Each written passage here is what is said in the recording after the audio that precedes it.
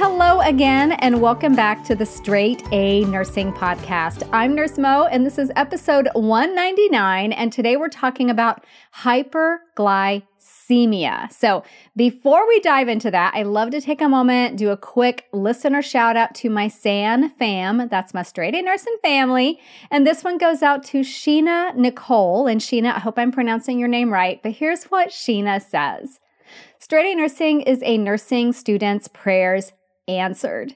When I received my acceptance letter to my nursing program in June 2021, the first thing I did was jump online to find some nursing education resources. I found a couple that were okay, but then I found Straight A Nursing. Right off the bat, I knew this would be my number one go-to during school. Nurse Mo talks about everything you will need to know for nursing school. It only took a couple of listens of the podcast to invest in her online boot camp, and that was a total game changer. I walked into my first day of class feeling completely prepared, and as of right now, I am one of the top students in my cohort. Even if you decide to stick to the podcast only, I promise you will not be disappointed. Nurse Mo is definitely the best, and I can't thank her enough. So Sheena, just from me to you, thank you so much for sharing that. I love that you were such a motivated student that you took the matter into your own hands and went online and found some great resources. I'm super thrilled you found the website, the podcast, and of course, boot camp. So thank you so much. I want you to reach out, send me an email, and let me know how you're doing. And definitely let me know when you graduate because I love celebrating with you guys. So again, today's topic is hyperglycemia. A few episodes back, we dove into hypoglycemia, and that was in episode 191. So if you want to get the full picture of blood glucose abnormalities, then make sure you check out episode 191 as well. So hyperglycemia is defined as an excess of glucose in the bloodstream, and it is considered to be present when the blood glucose level is above 125 milligrams per deciliter after an 8-hour fast, or above 180 milligrams per deciliter 2 hours after eating. So I'll say that again. The blood glucose level is above 125 after fasting for 8 hours and above 180 after fasting for 2 hours. And hyperglycemia occurs due to 3 core reasons. It could be mainly because of reduced insulin secretion, but can also be because of a decreased ability to utilize glucose or increased glucose production. So while we typically associate hyperglycemia with diabetes mellitus, one does not have to have diabetes to have elevated blood glucose levels or incidences of elevated blood glucose levels. So some common non-diabetic reasons that someone could have hyperglycemia are stress. So stress-induced hyperglycemia can occur with any kind of trauma, any kind of significant illness. This causes a significant stress response in the body. So this causes activation of the SNS. It causes cortisol levels to rise. It causes elevated circulating catecholamines. Also, more gluconeogenesis and glycogenolysis, which is basically amping up that glucose production, and insulin resistance. So the evidence shows that up to 30% of individuals who've had some kind of a trauma can have blood glucose levels greater than 200 milligrams per deciliter. So it's really common. Other common causes of stress-induced hyperglycemia are infection, sepsis, head injury, surgery, and burns. And of course, trauma is another one of those. Okay, another reason for a non-diabetic elevation in blood glucose is Cushing's. Cushing's disease occurs when there's an excess of cortisol hormone, which in turn leads to hyperglycemia. So I do have an episode on Cushing's disease, and I am going to link to that in the show notes.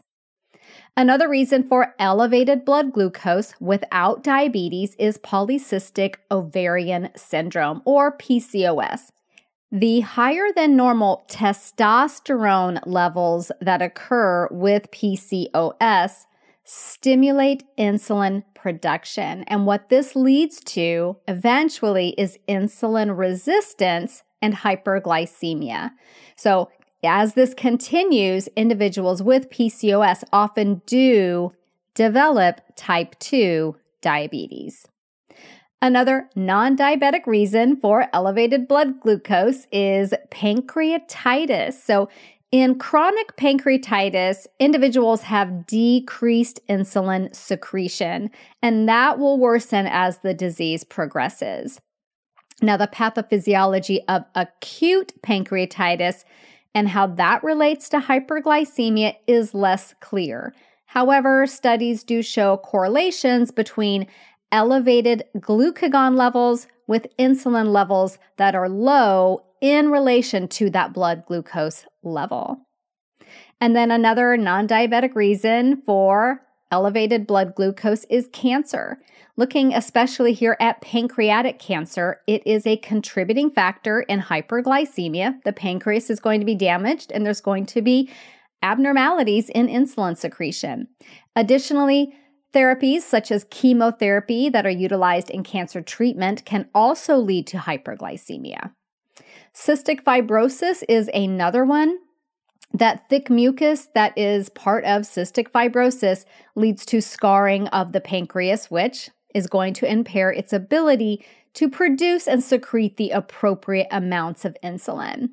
Another really common reason, and you'll see this one a lot in the clinical setting, is enteral or parenteral nutrition. So since most people that are getting enteral or parenteral nutrition do tend to be hospitalized, not always, sometimes people will get these things at home, but you'll see it a lot in the clinical setting. The hyperglycemia is also thought to be associated with that stress response because a lot of times people getting enteral nutrition or parenteral nutrition are there with an acute problem, and that's causing that stress-induced hyperglycemia. Additionally, these individuals are often on bed rest, which is associated with reduced glucose uptake and reduced insulin signaling in the tissues. And then, of course, another consideration is simply that there's a lot of glucose in these therapies, especially in TPN.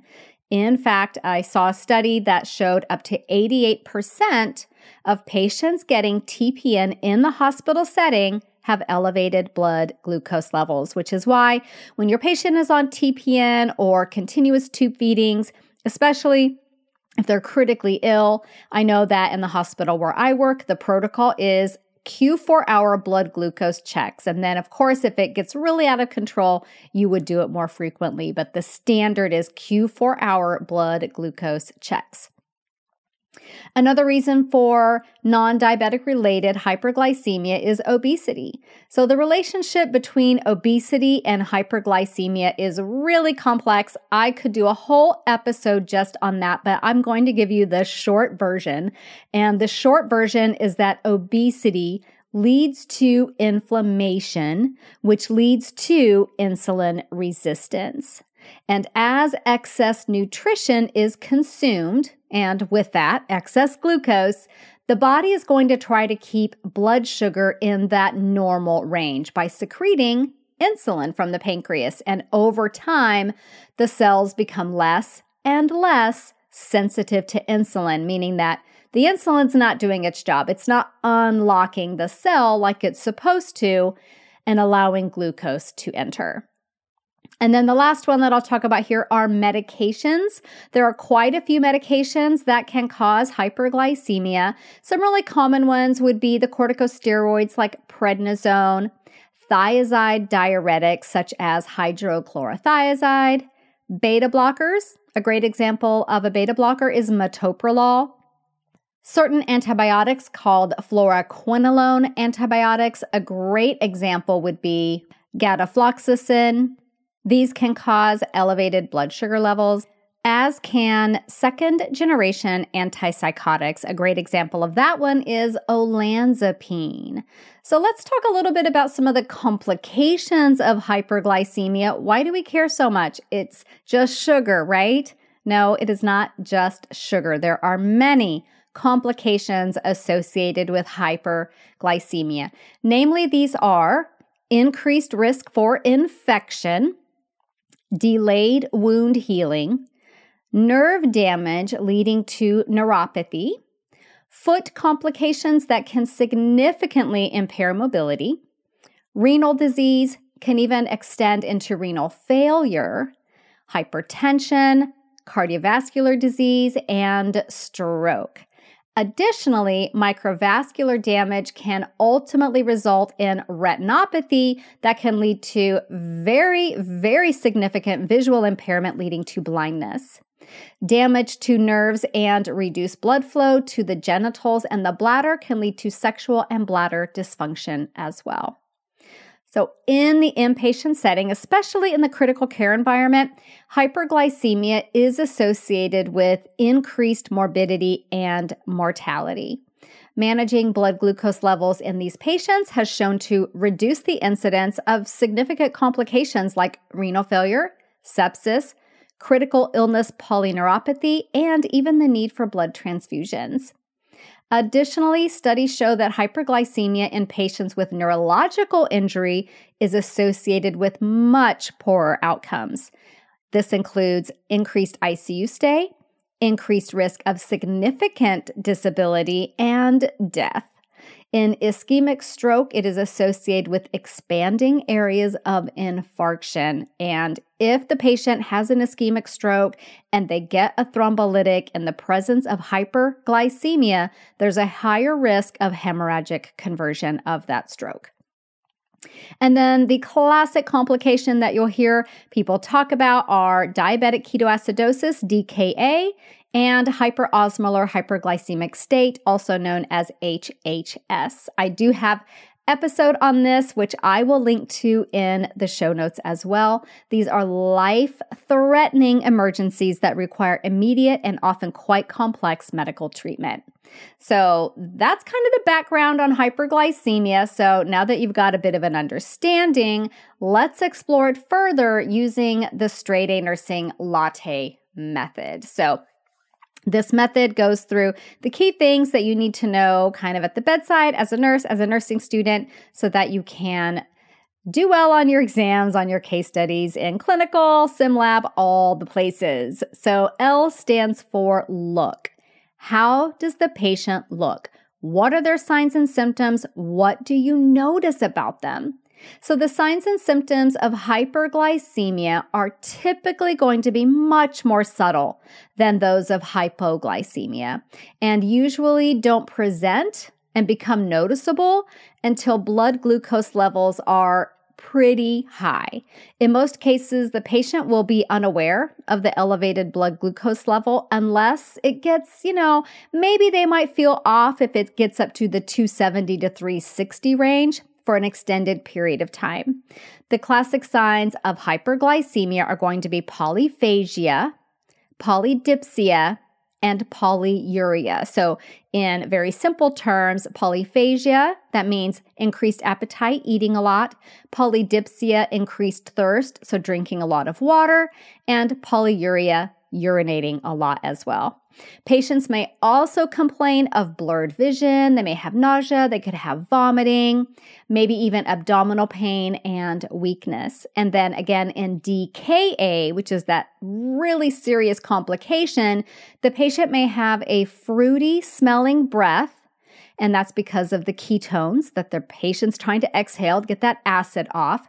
They may have that fruity smelling breath and Kussmaul respirations, which are those rapid, deep breaths. We call those Kussmaul respirations.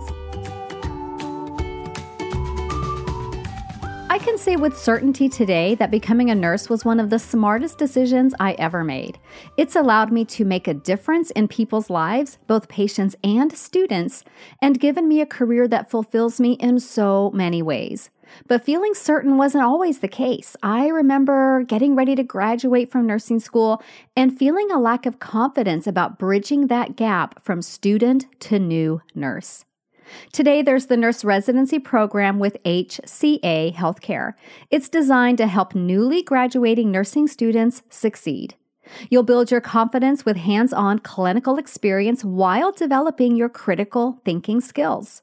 You'll be supported by a community of experienced nurses and fellow nurse residents, and build a foundation for your career at any of HCA Healthcare's 184 hospitals across 19 states. And becoming a nurse resident with HCA Healthcare comes with other great benefits like tuition reimbursement, student loan assistance, clear career pathways to help you achieve your professional goals, and access to company-wide clinical education programs. Now, I know many of you graduating now feel uncertain about the support you'll receive as a new grad, and if I could give you one piece of advice, I'd say definitely apply to the nurse residency program at HCA Healthcare. They accept applications from nursing students who are preparing to graduate within the next 6 months, or graduate nursing students who have 6 months or less of experience when they apply. Learn more today at careers.hcahealthcare.com/residency. Again, that's careers.hcahealthcare.com/residency. HCA Healthcare, an equal opportunity employer. So looking at the latte method, the next letter is A. How do you assess the patient with hyperglycemia? So any patient with a blood glucose abnormality, you want to assess for altered levels of consciousness and confusion. And then additionally, you're looking at your patient with hyperglycemia. You want to take a look at their intake and their output. These patients will often report drinking a lot, peeing a lot. So you want to monitor I's and O's. Assess for that polyphagia. Ask them how much they're eating or if they feel constantly hungry. You want to assess for risk factors for the development of hyperglycemia, because you got to put on your detective hat sometimes. That could be things like critical illness, parenteral nutrition, culprit medications, all those things that can lead to hyperglycemia. You also want to assess for complications of hyperglycemia. That could be wounds that aren't healing. That's pretty common. Impaired vision, neuropathy, and neuropathic pain, which patients will often describe as tingling and like electric shock type pain. It's that nerve pain. It's very debilitating in a lot of patients. You want to assess the patient's feet. As many individuals with chronic hyperglycemia, they can get wounds on their feet that go unnoticed because they've got such severe neuropathy that they really can't even feel their feet. So if they get a small wound, like maybe there's a rock in their shoe, then that small wound can turn into a giant hole of a wound that just doesn't heal. So you want to be very vigilant to assess their feet for any breaks in the skin, any wound. You also want to monitor the patient's vital signs. Many times hyperglycemia accompanies a severe infection. And it can also progress into DKA and HHS, both of which are very serious. These patients are likely going to be very ill and require intensive care. So the first T in the latte method looks at tests. What tests are likely to be ordered, likely to be conducted for someone with hyperglycemia? So the mainstay test is the blood glucose. Blood glucose can be measured at the bedside with that glucometer. And the glucometer is going to read a specific range. And this range will vary a bit by which device your facility uses. The need to know thing here is that if it falls above or below that, you will get an indicator. It's going to say low if it's below a certain amount, like let's say 30. If it's below 30, it's going to say low instead of giving you a number because it's falling outside the range of that device. And then if it falls above the range of that device, like let's say the device reads up to 300, and then if the blood glucose is above that, it's just going to say high. So if the blood glucose level is not detectable by the glucometer you're reading, you're going to get that message, and then you're going to measure it from a traditional lab draw. So let's look at the different kinds of blood glucose tests. So the fasting blood glucose, this is the test that measures the level after a period of not eating. Typically, it's that overnight fast. It's that 8-hour fast. A fasting blood glucose less than or equal to 99 is considered normal. If it's between 100 and 125, this is considered pre-diabetes. And then if it's above 125, that's diabetes. A random blood glucose, on the other hand, is going to measure the glucose level at a random time, not in relation to any meal that the patient has had. So if the patient has a level above 200 with a random blood glucose, this is diagnostic for diabetes as well. And then there's something called a glucose tolerance test. So the glucose tolerance test is going to measure the blood glucose level after ingesting a specific amount of glucose. And the tests are typically conducted 1, 2, and then maybe also 3 hours after having that glucose. If the individual has an elevated level at that 2-hour check, that's when they would go ahead and do it again at that 3-hour mark likely. But if at the 2-hour check it's below 140, this is considered normal. If it's 140 to 199 at that 2-hour mark, that's considered that pre-diabetes range. And then anything above 200, you're looking at diabetes. Another lab test that will be ordered for anyone with hyperglycemia is an HbA1c. And this is usually reserved for people with chronic hyperglycemia, so people with diabetes. But we're going to look at the HbA1c, which is also known as glycosylated hemoglobin. And what this test does is it's kind of cool. It tells us about the level of blood glucose present in the bloodstream over the past 120 days, because that's the life cycle of a red blood cell. So a normal level, and it's looking at like how much sugar is on that red blood cell. A normal level is less than 5.7%. And then 5.7 to 6.4 is kind of that pre-diabetes range, and then above 6.5 is indicative of diabetes. And there's charts you can look at online that will show you the correlation. Like it'll say if the blood glucose is, or rather it will say if the HbA1c comes back at this, their average blood glucose over the past 120 days was this. So the American Diabetes Association website has a calculator for that, so it's handy. I just popped in the number 9.1. Let's say we had an HbA1c of 9.1. That correlates to an average blood glucose over the past 3 months of 214. And I can't tell you how many times a patient will say, I've been managing my blood glucose, I've been checking my sugar, I've been doing all the things, and then their HbA1c comes back at 12.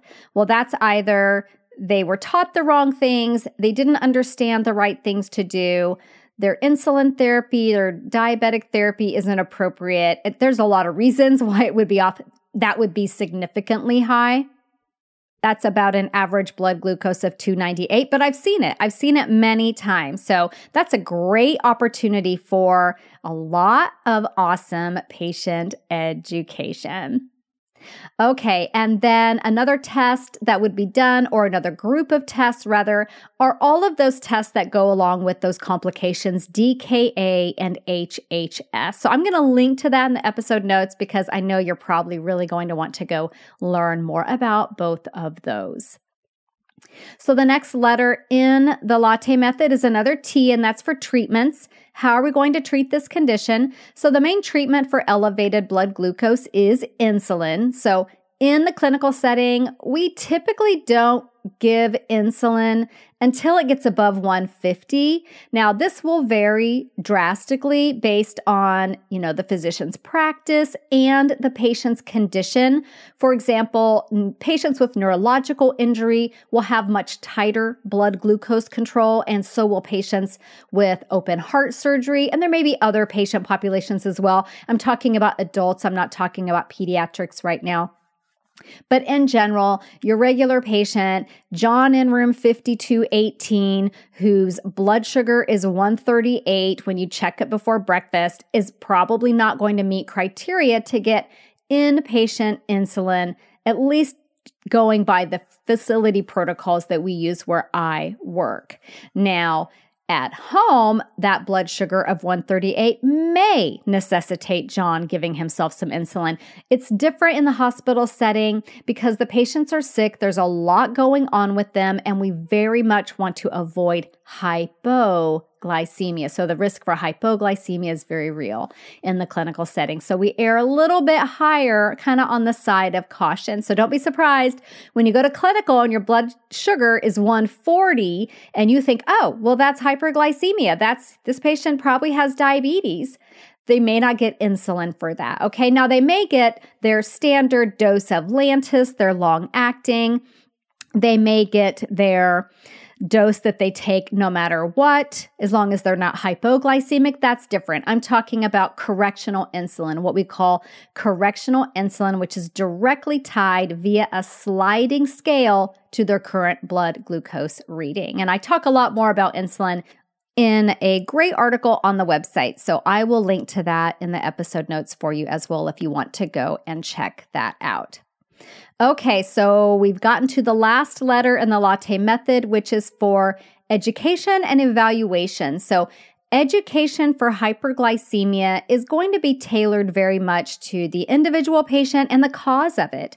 For patients with diabetes, there is a ton of teaching around how to measure their blood glucose levels, the proper nutrition that they need to follow for their diabetes management, the foot care, the possible complications of diabetes, when to seek medical care, such as with DKA, and how to manage blood glucose when they are sick. And we call that a sick day protocol. That's just a sampling of some of the teaching. Now, for patients with transient or non-diabetic hyperglycemia, teaching is probably going to be focused on avoiding future occurrences if that's possible, and on the treatments that are being provided in the inpatient setting. Many times, I'll have a patient with stress-induced hyperglycemia or medication-induced hyperglycemia, like on steroids, who will say, why am I getting insulin? I don't have diabetes. So there's a lot of teaching around why we want to correct their blood sugar in the clinical setting because we want to avoid complications. And then evaluating the effectiveness of your interventions. That's another component of that E letter in latte. So in hyperglycemia, the goal is euglycemia, a normal blood glucose level. Other indicators that your intervention has been effective could be that the patient is free of hyperglycemic complications after surgery, or the patient states an understanding of the need for insulin while getting TPN, even though they're not diabetic, or the patient's hemoglobin A1C being below a certain number, like below 6%. Anytime you're evaluating interventions, it's key that they are tailored to the interventions that you actually did and not just generic evaluations that apply to hyperglycemia overall. So when you're working on your care plans, when you're working with patients, you're doing your nurse interventions that are tailored to that patient. Your evaluation of those interventions is very tailored to that as well. So it's all very individualized. So that concludes our chat today about hyperglycemia. How about we do a few pod quiz questions so that you can get a little bit of practice and a little taste of pod quizzing, because I have an entire podcast mostly devoted to audio quizzing, and it's called Study Sesh, and I'm going to put the link to that in the episode notes for you. So when we do a pod quiz, I'm going to ask a question, pause for a moment, give you time to recall and say the answer, and then I tell you the answer. So let's do a few of these. Okay, first question is, what is the main reason for hyperglycemia? And I talked about 3, but one was more common than the others.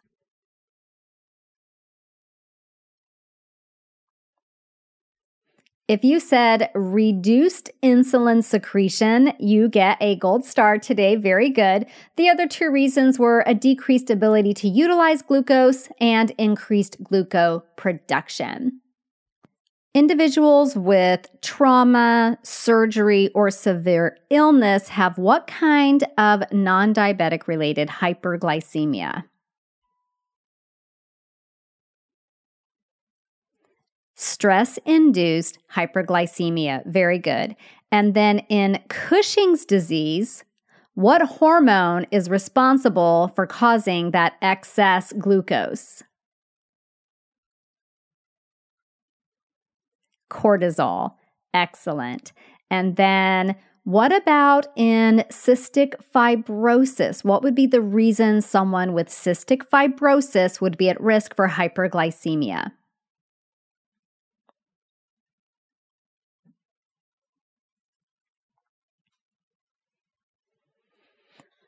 Because of the thick mucus, and it scars the pancreas, and then the pancreas cannot do its job of producing and secreting insulin. Let's talk a little bit about some medications that are common culprits for causing hyperglycemia.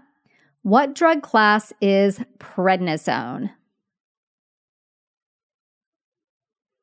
That is a corticosteroid. And yes, that can lead to hyperglycemia. What about hydrochlorothiazide? What drug class is that? If you said thiazide diuretics, very, very good. What about metoprolol?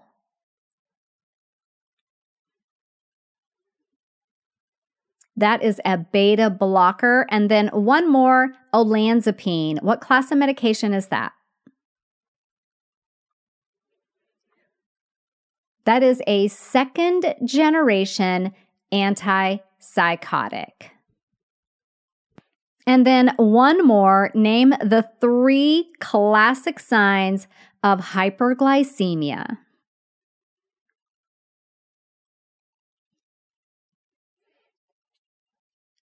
Polyphagia, polydipsia, and polyuria.